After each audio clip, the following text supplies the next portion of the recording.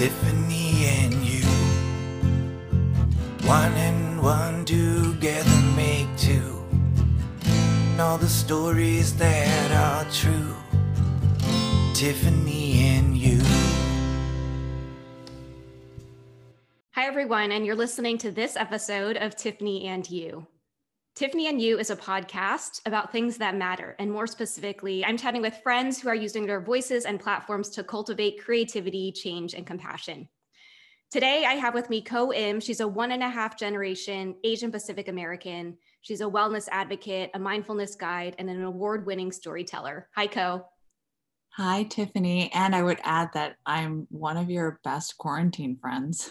Yes, I always like starting my podcast by sharing how I know my guest. And so you and I met through Dreamers and Doers. Ko and I were joking that we felt like this podcast episode might be like one of our telephone conversations because over the past year, Ko has become one of my virtual quarantine buddies. I figured we'll just get right into it. You published a piece about a week ago called I'm an Asian Woman and I'm Not Okay. If you wanted to share about where did that piece come from? Mm-hmm. And I know a lot of your guests probably say this, but you are also an inspiration as well as a friend to me. So thank you for your continued advocacy. I was publishing a lot of opinion pieces for my work, for my 9 to 5. I've started formulating my own opinion as a journalist and as an Asian American. Culturally, professionally, we've been taught not to speak up and to stay objective and not to stir chaos. But I've noticed that in my work as a writer, as a personal essayist, that sharing stories is not only empowering for the individual in reclaiming their narrative, but also it resonates with a lot more people, just with the raw emotions and thoughts and hopefully the healing that comes from it. So as I was watching all this happen during last summer, during the peak of the Black Lives Matter movement, I was angry, but I didn't quite know what to do with that anger. And we stood in solidarity with our brothers and sisters of color, but also it was bringing up other things for me. And I needed time to process that and heal through that, talk to my therapist, go through alternate modes of healing, as I am somebody who is into self-care, but also am open to changing what's working for me and what's not, depending on the time and the intensity. And it's been a very, very intense year. I was going to opt out of a meeting that I have weekly with some other older, mostly white women writers. And they said, no, we want to hold space for you. And they've been inspiring to me because they are very vocal about everything from the latest Netflix show to Trump, to motherhood, to New York, whether or not it's alive or dead in the pandemic. And so right before that, I was like, you know what? I haven't journaled in a while. And journaling is a way for me to get my words and my thoughts and my feelings on paper immediately. So I started doing that and I noticed it was becoming more actionable in the way that I was writing. Like, hey, I want other people to know this and I want as many people to know this. And I know that a lot of people are exhausted, too exhausted to speak up and maybe afraid to speak up because there are trolls and haters out there. And within 2 or 3 hours, I had shared this with my group, sent it to Newsweek, which is a mainstream media publication, and gotten it accepted and published. And it's been shared with so many people. And a lot of people have reached out and done the, how are you? I know you've gotten this too, or hope you're okay, no need to respond. But I've also gotten a lot of messages that said, I shared this with my corporate team, or I'm sending you a Starbucks card. And all of that has opened the floodgates for me because I've been holding back, I think, purposefully. And now I reached out to a friend who has been a very vocal, continual advocate in the recent weeks, Eric Toda at Facebook. And I said, hey, if you need to step away from a media appearance, like I'm willing to step up. Now I feel empowered and supported and seen and heard to speak up. I don't need to be out there, but I think if I can speak for somebody or for somebody's family member or anything like that, and I can use my words, then absolutely put me in, coach kind of situation. That's so powerful. Thanks for sharing that. I didn't even open by providing context, but when this episode goes live, it will have been a week since the killings in the Atlanta area of 8 people, 6 of whom were Asian American women. I also want to mention to our listeners that it's only been a week, and I feel like I'm still very raw, and I feel so excited to have Co stepping into her power and wanting to see how she can continue to move this conversation forward, because I don't know if I have the right words yet. So on this topic of opting out, especially with what happened last week, I almost feel like we couldn't opt out as Asian women. I'm curious if you can talk about this desire to want to opt out, but you just know that you can't. So, I mean, this comes from being a fellow trauma thriver and someone who's continuing on her healing journey. Opting out, not seen as a cop out, seen as my own boundaries. Like, what do I need right now? Because it's like, if I'm not taking care of myself, I can't help advocate for other people. So before what happened in Atlanta, there were the elderly attacks.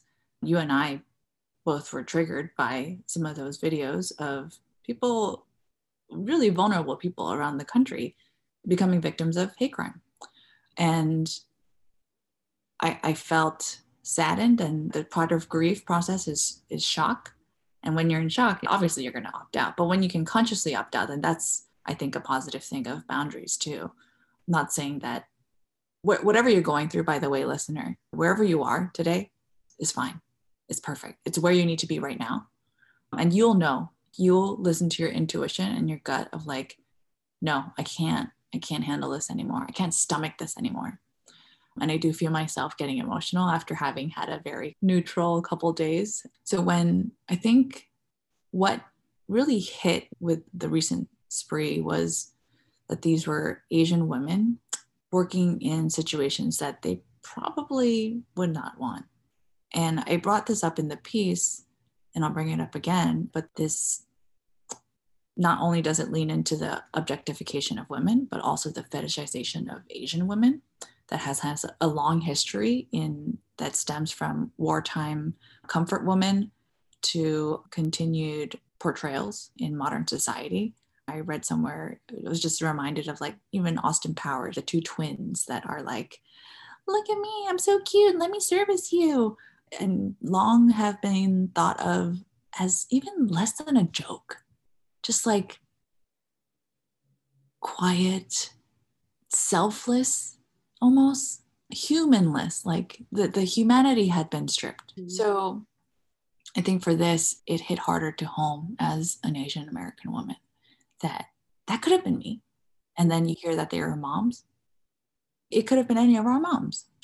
And so I think that was a tipping point for many of us and for the allies who stand with us to kind of say, wow, this is it. In the same way that maybe Breonna Taylor was an unfortunate catalyst, these 6 women and the 2 people that worked with them were also, they should be honored. Mm-hmm. Mm-hmm.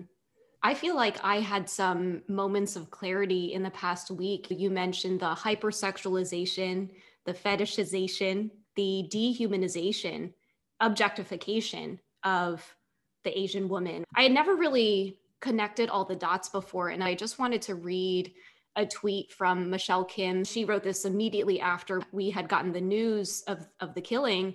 And she wrote, I'm far too traumatized to put together an eloquent thread right now, but I need everyone to understand that Asian women have been unsafe in this country and overseas for a long time.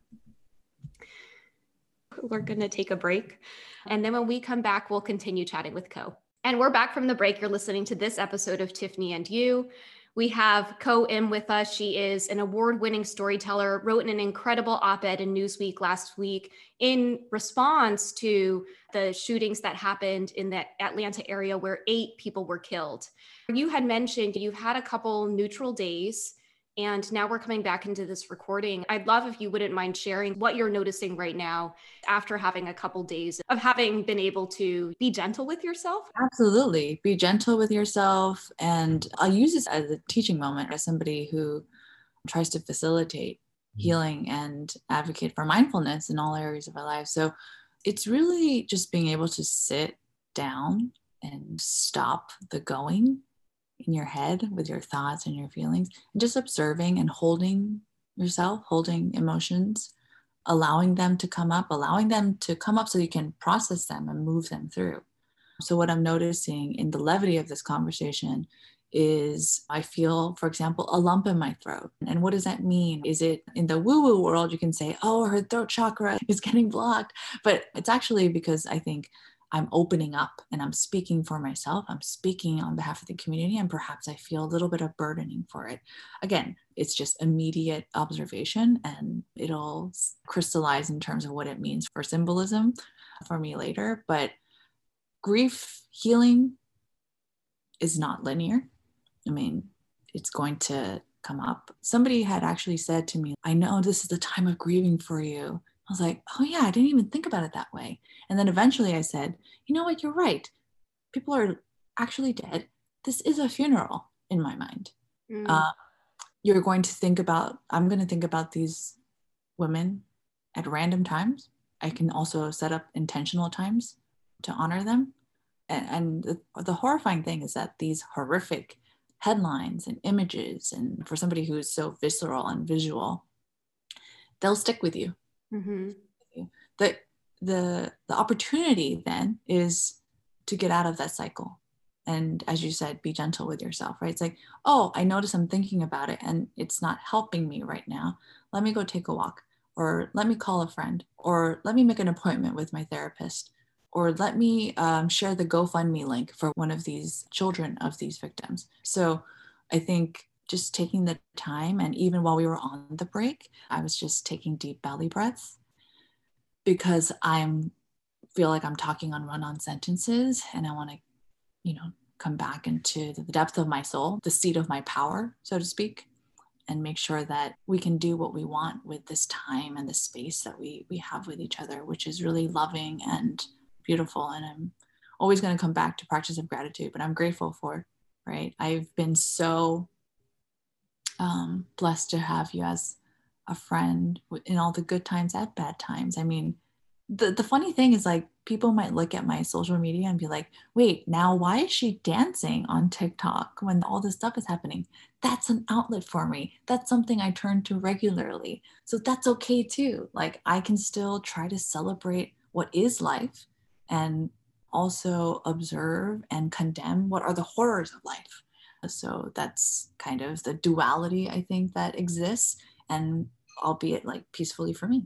I wanted to touch on a couple of things you said there. The first is, when images and videos are shared, there was an incident that happened on Wednesday right here in San Francisco where one of our Asian elders, a Chinese woman, was attacked, assaulted in the face, and I can't unhear her wails. There was a follow-up video that was done. She was with her family. I'm grateful that she had that support system, but still wailing. I can see it from both sides of saying we need people to see these videos to see what's happening to our community. But every single time I see it and I hear the quiver in my voice, it's just horrifying. The other thing I wanted to say is, you're a journalist, you're a writer, you are a champion of wellness and mindfulness. Oftentimes people look to us to be brave for our communities. And I came across a video of another Asian American activist, and she was crying, and I responded on her post and I said, thank you for showing us that bravery looks like this too. And I think that being able to sit in those soft moments allows us to be this catalyst where you said to your friend Toto, I'm willing to step up now. I'm stepping into my power and into my space. So I wanted to transition this conversation into talking about, for those who are listening to this episode, who are very heavily impacted by the news. For many of us who are children of immigrants, many of us were taught not to feel our feelings.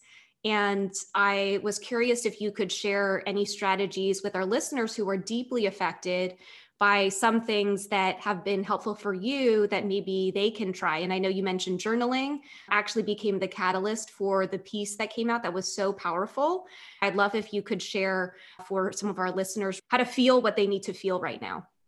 Yeah, absolutely. If you are listening to this and you have a piece of paper around, get that, or use your iPhone notes. Write things like 5 things that bring you joy. So it could be anything from watching kids play at the playground to getting ice cream. And those are things that you know. So your brain already has that pathway of a reward system. And that's why something like journaling, I know works for me. It's worked for me as a writer. It's worked for me on a personal standpoint. And then I would encourage you to do something new.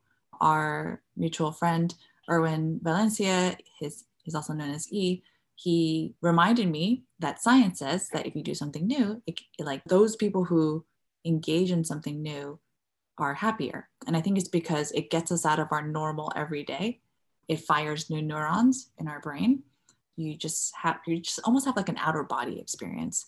I will say that trauma is stored in the body, as researchers will tell you, especially PTSD and war vets and whatnot. And so one way that they try to work through that is with meditation or with yoga, which I both got certified in because it helped me. And I wanted to share that healing modality with other people. Go outside for nature. Like listen to science and then listen to yourself. Vitamin D is great for you. And you also know what's good for you. Or you can ask your friends like, hey, when have you seen me happy? Or like the last time I had a breakup with somebody, what worked for me? And then in the context of the pandemic, like, can you have an ice cream and movie night over Zoom with your friends? I don't know. But like, feel free to get even creative. Like make this an exercise for you. I think there are so many possibilities and people try to follow a formula and it's kind of like diets. Don't need to follow a formula. Everybody is different. We all have different lived experiences. But I will say that if you are having an especially hard time, please get professional help. If these triggers are too much for you, there is absolutely no shame in that. I love that our culture is trying to break the stigma of getting mental health to become a top priority. It's the same thing as physical health to me. They're all intertwined. The mind and the body talk to each other all the time. I love that. After everything happened, I reached out to my therapist. I said, hey, I'm noticing, I think a big part of mindfulness is I'm noticing that I'm feeling elevated levels of anxiety. This could potentially be a trigger for my PTSD. What options are available? And so we have our appointment. What I've been told by friends, sometimes it is hard to get immediate access to a mental health practitioner. And so being able to know what those coping strategies are. One of my friends said she puts her face in a bowl of cold water, which I haven't done, but that sounds interesting to me. And I think the other thing I'll say is, Ko, you and I caught up over the weekend and I was really angry. And I remember getting onto this call. You called me to check in and you let me have my space. Journaling helps for you and talking it out helps for me. And I remember at the end of our conversation, I was like, oh, and I'm on a journey to go find a bicycle. So again, as you mentioned, it's this duality. Something you did mention earlier about grief, your friend mentioning you're grieving right now. I think grief for me is a feeling of a sense of a loss of safety. Even though I knew it was always there, before the break, I was talking about how I feel like I had a little bit of clarity over the last week or so, because I was always curious why I felt unsafe and why I felt like I had, my coach calls it like a broken safety system. And then I was like, is it because I live in San Francisco? Anyway, I don't really know how to enter that conversation. And it's okay that you're like, my brain doesn't think straight all the time, but it's like, what I wanted to say about that was, first of all, the week prior, you had gone through a very different emotion when we talked, when you had an incident in the Muir Woods. If I can bring this up, is it okay if I bring this up? Yeah. And here's the other thing. When you're talking to friends, just ask them what's okay, because we have different capacities at different levels of our day. So when you were a victim of a verbalized hate crime, I don't know if even bringing up the word victim is triggering for you. So in that case, you didn't have like an immediate coping strategy because you were in shock, right? Mm-hmm. But I wanted to first acknowledge that you had to go through that. And I think in relation to your broken safety system, with all of these incidents, it's because our trust has been violated. Our sense of trust in that we're going to be safe when we walk outside. Now, I never walk the same again. I never walk freely out on the streets. And then our sense that the system of police will protect us. The system that educates people will protect us. all of this is being shattered. So we're grieving what we thought we knew. In the same way that all of us in the pandemic are grieving our old routines, and even like going into a shared office space, there's grief in that too. So we can all relate, and it's all relative. You mentioned how we're told that we're brave. This is the only way that I know how to be. When people say that, I'm like, well, this is just who I am. Like, I have to do this. And part of that is living with more than the dualities, living with all these alternate dimensions and people and viewpoints and TikToks. There's a lot to process, I think. Final part of our conversation is about allies. I was peppered with many text messages from friends, both Asian and non-Asian, who just wanted to check in if I was okay. Quote, no need to respond. So then all of a sudden, the quote, no need to respond, I became like annoyed by it. And I caught up with a friend on Friday, and she told me, who's Asian, and she told me no one had checked in with her. And when you and I caught up over the weekend, I was actually hesitant to reach out to any of my Asian friends because I was nervous that they had been as overwhelmed and inundated with these messages. Because I remember telling you, like, I'm so annoyed by people saying no need to respond. Like, why are you reaching out to me in the first place? And then you were like, well, actually, I'll have you finish the will, actually. Well, actually, Tiffany, they might have read somewhere. Someone may have given them this specific advice. And this is why I say every person is different. Somebody may have written an article or been quoted as saying, hey, one thing that you can't do is not burden us with the need to respond because we're just taking so much in right now. Like, why do I have to respond to you when I'm trying to respond to my own grief? So I think the intention is important to see, but you can also speak back out and say, actually, the no need to respond doesn't work for me. I actually would prefer to just talk to you because you like talking through things. Or you could get creative and be like, hey, all you people who said no need to respond, I'm doing a group call and you can go Zoom Saturday at noon. There were some days where I didn't respond and I barely put up a thumbs up reaction on social. Other times where, like yesterday, this one guy messaged me and he said, hey man, I said, hey man, well, you're into stocks and you have a newsletter, why not highlight Asian Americans in tech or buy a stock for somebody? I don't know, like do your own thing. I appreciate you reaching out, but like, to your point, there are a lot of people reaching out to me. I'm worried about the people who don't get the reach out. I joined a healing circle the day after, and there was a woman who was working through the healing circle, and I could just tell that she was probably the only Asian American, like the token one in her company, and probably no one was reaching out to her because they didn't know what to say. Somebody I've worked with from a consultant standpoint said, I don't know what to say, but I wanted to let you know I've learned so much from you. I really value our friendship. There were people who wrote letters, essentially, and I was so touched. I was so touched by just the Instagram DM of thinking about you. And I know you are. I know you are. But eventually we'll get to a point where it's like, let's do a little bit more than that. I think as we talk about allyship, I thought that you had an incredible capacity to create space for me. As we continue to move through our healing, I love the way you said that it's not linear.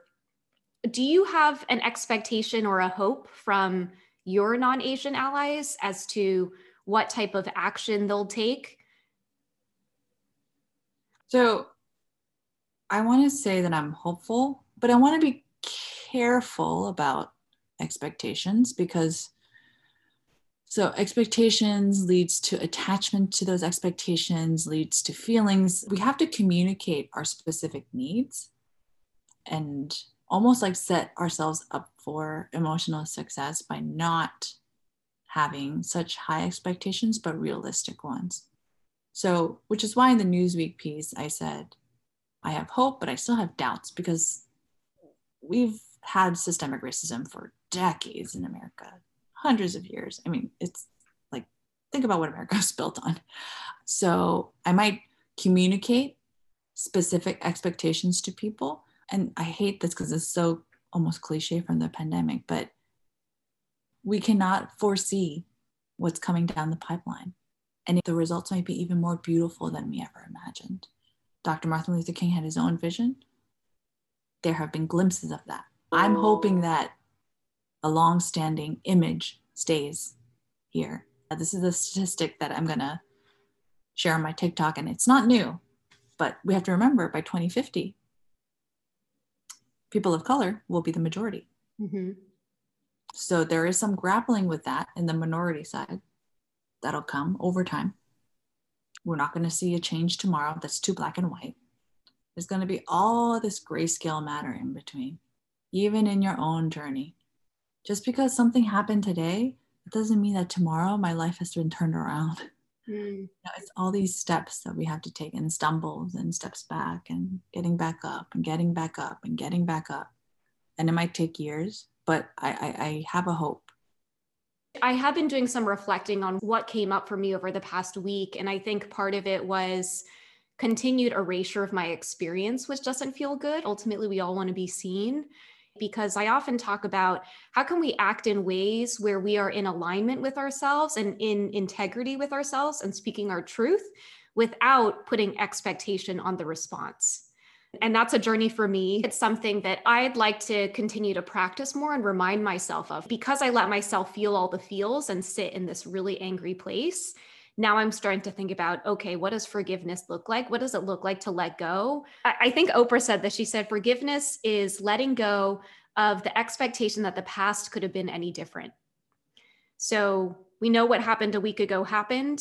Many of us still grieving, healing, nonlinear. But now how can we move forward together? How can we move forward without people feeling unsafe or people feeling like they're erased? If you've made it this far in the podcast, thank you for listening. Walk with us symbolically, actually, and just keep walking. It's okay if your head's down some days. And then when your head's up, like, damn, like, be proud of that. Like, you're doing it. You're having a human experience. I always close with the same question, which is asking my guests what you're grateful for today. Ah, yes. You already said I'm grateful for you. I am grateful for the person sitting on the other side of this wall, because we both know that we're not perfect, but it has been a new rock for me to land my wings on for a moment and flap like the crazy person that I am sometimes, like crazy in a good way. It's lovely to have new people in your life that, again, you just wouldn't have imagined it turning out any other way. So be open to new people. I'm really grateful for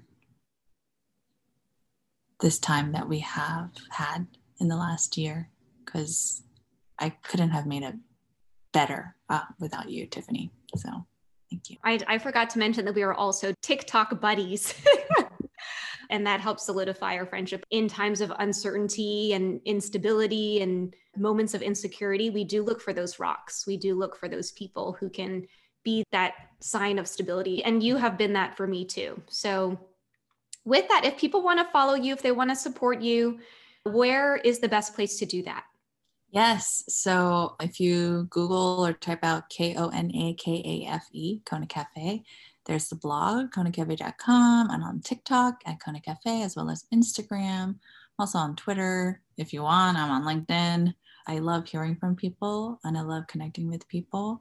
And depending on how I am, I might respond differently, but know that every thought is noted and I'm grateful for that. Thank you. This is this episode of Tiffany and You. Thanks, Ko. Woohoo!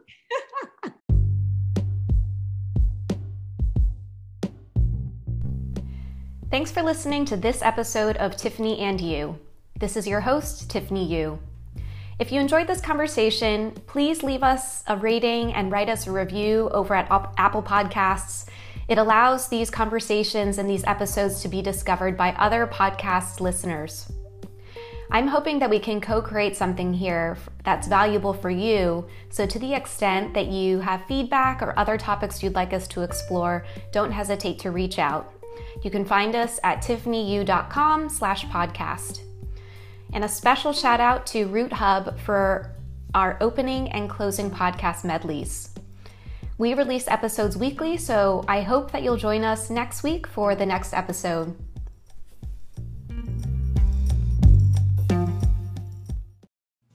Tiffany and you. This one is done and another coming soon. A special rendezvous for Tiffany